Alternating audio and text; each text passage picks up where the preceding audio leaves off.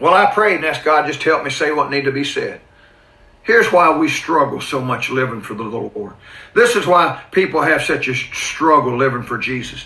Is because they're not putting the Word of God in their minds. They're not taking the Word in. They're not reading. Well, I don't like to read. I don't like the Bible. I can't understand the Bible. Listen, I'm telling you what, you need to read the Bible. You need to get you some spiritual nourishment. And if you're going to transform your mind, there's so much, can you imagine all the things that we hear, all the things that we see, everything that comes at us on a daily basis bombards us and comes in through the gate of our eyes and through our ears, and it comes into our mind and it begins to roll around. And I'm going to tell you what, it'll get you discouraged. It'll cause you, I tell you what, you look at the world, it'll cause you to get discouraged. It'll cause you to get down and out. It'll cause you to have blue time. But I will tell you what, you need to be transformed by the renewing of your mind, that you put the Word of God in there. Man, listen, read Revelation 21 and 22, 21, 22, 21, 22, 21, 22, and keep that fresh in your mind. Keep pushing that in. And as you push that in, as the Word of God pushes that in, it'll push that foolishness out.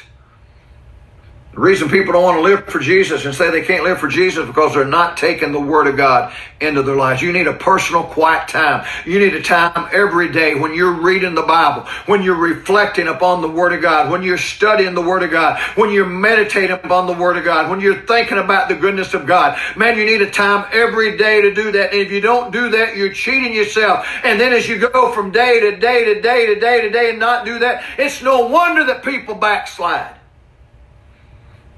I don't know if you could backslide if you were renewing your mind on a daily basis.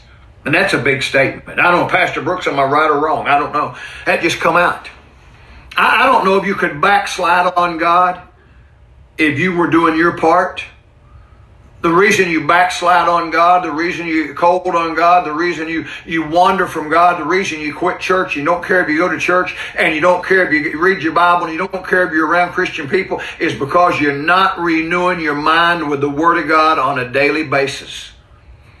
And that's why we struggle. And that's, the devil knows that. Why do you, listen, we've got TV, we've got the internet, we've got all this stuff. If we're not careful, all that stuff will bombard us, and it will push the Word of God to the side, and the Word of God will take a back seat, and we'll turn the news on, and that's all we'll see is the news. I'm going to tell you what, I had the news on just a little bit while ago, watching the news. Listen, there's nothing encouraging about the news. It's discouraging. But I'm going to tell you what, when I get in here and I begin to get in the Word of God, I begin to feel what I'm feeling tonight, and I realize, hey, God's Word they are faithful and true. And I need to believe that. I need to believe the Word of God. In fact, I'm just going to declare tonight, I choose. I'm making a deliberate, conscious decision tonight. I'm going to just choose to believe the Word of God over top of anything else. It doesn't matter what I hear on the street. It doesn't matter what I read in the newspaper. It doesn't matter what comes across the TV. It doesn't matter what's